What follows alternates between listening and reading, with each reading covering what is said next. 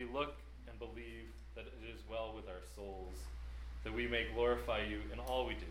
Let the words of my mouth and the meditation of our hearts be always acceptable in thy sight, O Lord, our strength and our Redeemer.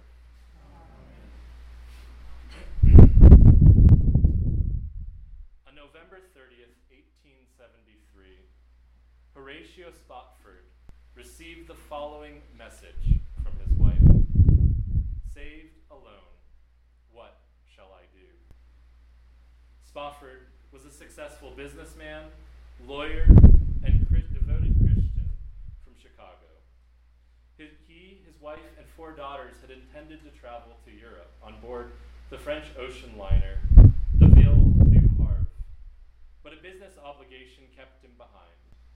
And so the rest of his family went ahead as planned, and he would take a ship a few days later to meet them. On November 21st, 1873, the Scottish ship, the Loch Earn, hit the Ville du Havre. Clearly, I'm not good at French. And within 12 minutes, the ocean liner sank. 226 people perished, including the 4 Spofford children. Amidst the horror, Horatio's wife, Anna, managed to cling to a board, and her life was spared. 9 days after the ship sank, she made it safely to England, where she sent the message to her husband, "Saved alone, what shall I do?" Upon receiving the message, Horatio rushed to take the next ship that he could to meet his wife in England. On the crossing, the captain of the ship pulled Horatio into his cabin and informed them that they were crossing the spot where his daughters had died.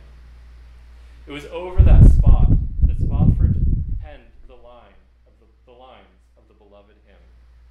When peace, like a river, attendeth my way, when sorrow like sea billows roll, whatever my lot, thou hast taught me to say, it is well with my soul. The crowds were astonished beyond measure, saying, he has done all things well. It is easy to marvel at what God does when things go the way we want them to. But we confess and believe that God is good and loving and sovereign. And this does not change whether the sun is shining or the sorrows billow like sea billows roll. When thunder claps and water rages, can you sing with Mr. Spofford that it is well with your soul? Do you trust God's goodness when you cannot see that there is a light at the end of a tunnel? I suspect that we have all had restless nights, those nights where sorrow or fear fill the pits of our stomachs, when we don't know how God will possibly bring us through.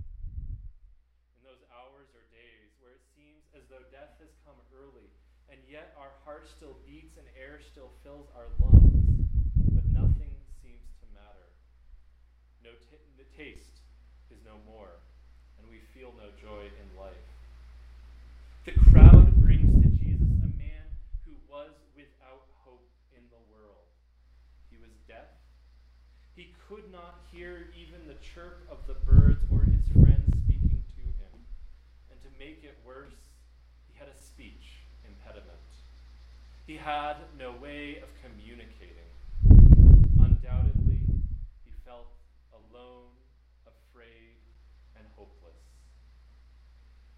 It is in times of darkness, whatever they may be, whether they're chronic illnesses, aloneness, lostness, God calls us to abide in him, calls us to bring to him our lament, calls us to rest in him as the good shepherd of our souls. But another one vies for our attention at these times as well. For the devil comes during the storms that toss us about and asks us those same questions that he asked Eve and others. Did God really say? He will place doubt in your heart. Is God really your good shepherd? Is God actually good? Is he really here in your suffering? Does he really do all things well? Relentless, he will ask if we do not guard against him. Are you sure? But Christ takes the blind man, the man who has no hope other than Christ. He takes them aside and he heals him. Christ takes us out of our spiritual blindness, takes us into himself, and it is in the assurance that we have in Christ that we can sing with Horatio Spofford. Though Satan should buffet, though trials should come, let this blessed assurance control that Christ has regarded my helpless estate and hath shed his own blood for my soul. It is well with my soul. It is well with my soul. It is in Christ's healing of the deaf man that we learn that our hope in him is not in vain. We are reminded that our hope will be fulfilled. For Christ doesn't take this man aside and give him a pep talk. He doesn't give him 10 steps to a better you. He doesn't give him an attaboy and tell him he's awful proud of him for persevering. No, Christ heals him. Jesus makes things well for the man. Jesus delivers him from his bondage. In the same way, he delivers us from our bondage of sin, descends into our pits of despair, and carries us out. He does not leave us with some vague notion of hope, some half-filled promise, but the deed is done. Our sins are forgiven. They've been put away from us. Our hope in Christ isn't merely a hope of a maybe, but a sure promise that God is creating in us a new creation. That God is renewing our hearts, our souls, and our minds. God is doing all things well. God is transforming our worldly struggles and those hopes into eternal hopes, and those hopes will be fulfilled. And for this we can sing, my sin, oh the bliss of the glorious thought. My sin, not in part but in whole, is nailed to the cross, and I bear it no more. Praise the Lord, O my soul. It is well with my soul. It is well with my soul. I have a friend who is an amazing singer. She has a beautiful voice and writes soul-stirring songs. I'd love to see her talent discovered by the wider world. And when it fits, when people ask for music recommendations, I pass her on to them. We desire that the people we love would be discovered, that they would be rewarded for their hard work and natural talent. And perhaps we think, if I tell enough people, maybe my friend will finally be discovered. It is natural for us when we meet someone wonderful to want to pass them on. And this is in part what people did when they experienced Jesus. Although it was a bit more complex. They genuinely wanted people to know him. They wanted others to experience that same healing which they had experienced. But they also recognized that this man could possibly be the Messiah. So it was natural for them to think, this man does all things well. Let us tell everyone. Let us tell everyone that the Messiah has come, that we might rejoice. But their hopes were worldly, and because of this, Christ wanted them to keep quiet. Their desires for healing, for fulfillment, came out of worldly desires, for their wants were wants of that age, and in desiring them to be fulfilled, they missed his message. They missed the call that he was making to each and every one of them. His message in his incarnation then, and his message to us now, has not changed. Repent and believe, for the kingdom of heaven is at hand. Repent, believe, join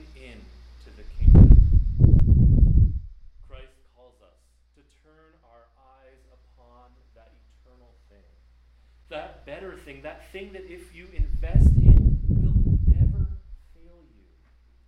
For this world will pass away. This life will fade. But the kingdom of heaven, where our true citizenship lies, there is where our hope is. There is where our hope will be fulfilled. There is where true healing will finally and fully occur. There is where we will dwell with Christ forever. Yes, be a good citizen of wherever God has placed you.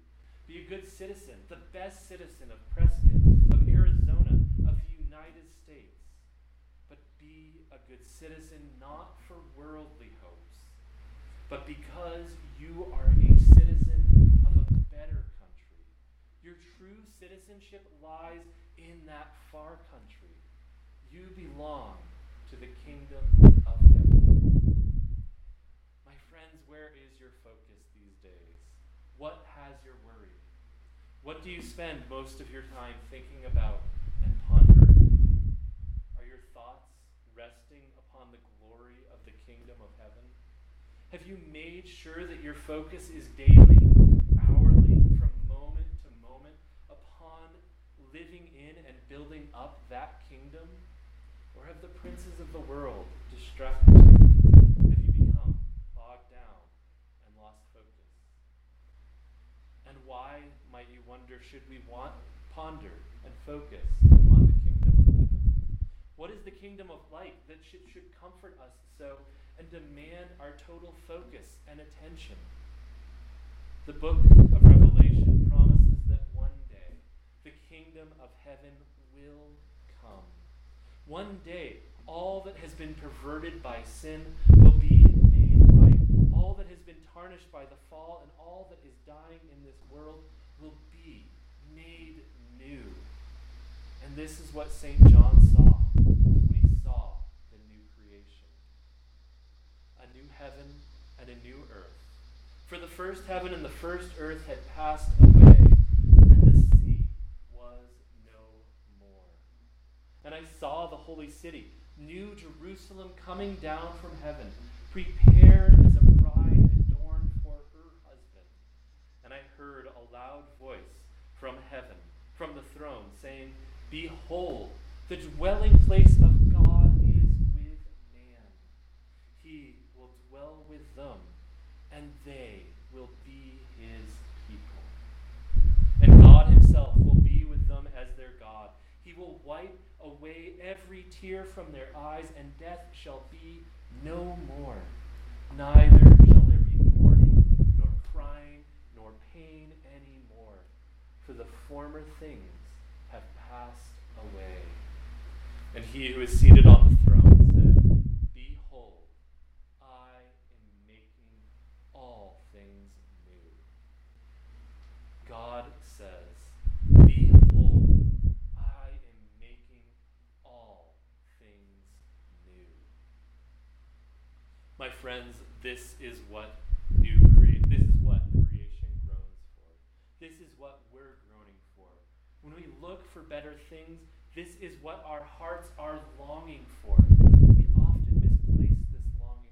Often think, if this thing happens or if we get that thing, then my longing will be fulfilled. And perhaps it is a little bit. But our earthly hopes will fail us and leave us longing for something more. After his conversion, St. Augustine recalled the restlessness of his own heart, recalled how he chased after every little thing in hopes of finding rest. But as he looked back, he recalled, My heart was restless until it rested in thee, O Lord. As long as we chase worldly affections, whatever they may be, our hearts will be restless. But our citizenship is in heaven. We are called to place our hope there. We are called to place our hope in the kingdom of heaven and recall what God has said. Behold, I am making all things new. He is renewing your heart. And he will renew all of creation. He is doing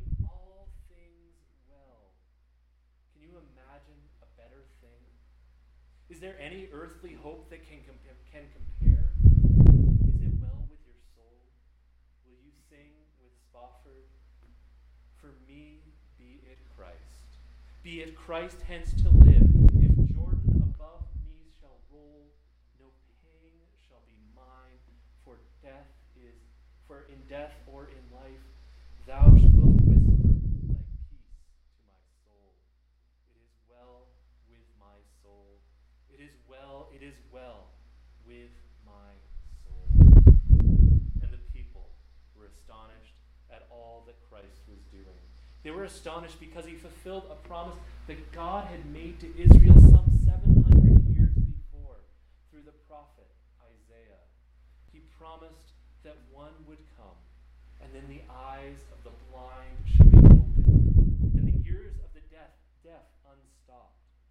Christ was the promised Messiah that opened the eyes of the blind and unstopped the ears of the deaf, that caused the lame to walk. In his working in the world, Christ started to make straight that which sin had made crooked. And we look forward to how God will act in eternity, how God will correct and make straight all that is crooked, how God will make all things new, and we see where our hope is to be placed, that God is making all things new. But we are as prone to misplace our hope, prone to cling to the wrong hopes, to find our faith flailing in the wind if what we want doesn't happen when we want it to. For the crowd's hope was in Christ, that he would heal them and heal their nation, would free them from the bondage of foreign rulers. But our hope in Christ, our hope that never fails, is for that kingdom of heaven, that it will come, and it is here that we find our peace. It is here that we are motivated to cry out to our Lord amidst so much turmoil. Cry out, "Come, Lord Jesus, come." And it is here that we say to our friends and our neighbors, "I know you hurt. I know that you feel dismayed. Come, let me introduce you to the one who brings me peace. Let me bring you to the country that is better than you could ever imagine." It is here that we sing with Spofford, "But Lord, 'tis for thee, for thy coming we wait. The sky, not the grave, is our goal. O trump of the angels, O voice of the Lord, blessed hope, blessed rest of my soul. It is well with my soul. It is well with my soul." My friends, I know that the world feels dark right now. I know that there's a lot of mystery and unknown. There is a lot of fear, and there is much that seems it's worthy of being fearful of. But cry out to God in that fear. Lament that which you have lost. Lament that which causes you pain. Lament your sin. But trust that God is sovereign, is merciful, is faithful, is bigger than you can imagine. Trust that he is good. Trust that God will put the evil we see in the world away, that God will use all circumstances for good, for his glory, that God will continue to draw men and women to him. And one day, God will make straight the paths and will renew the world. That what you see through a glass dimly now, one day we will see clearly. That the creation that is aching to be remade will be remade more beautiful than you can ever imagine. And one day, when our aching will be no more, on that day, we will know with Spofford and all the saints that have come before us that our hope was not in vain. And until that day, we will sing with joy. And Lord, haste that day when the faith shall be sight. The clouds will be rolled back as a scroll, and trump shall resound, and the Lord shall descend. Even so it is well with my soul. and we shall sing, "It is well with my soul, it is well, it is well with my soul." In the name of the Father, and the Son, and the Holy